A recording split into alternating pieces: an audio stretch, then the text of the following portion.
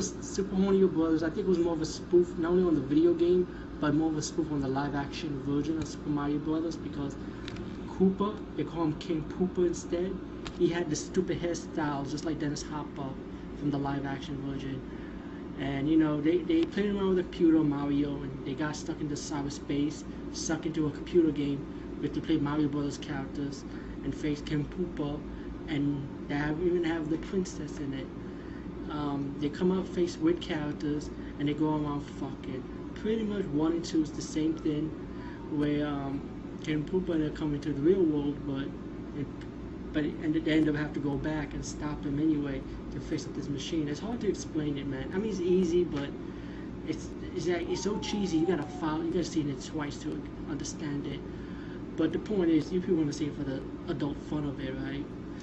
But I like the movie because of the cheesy factor, you know.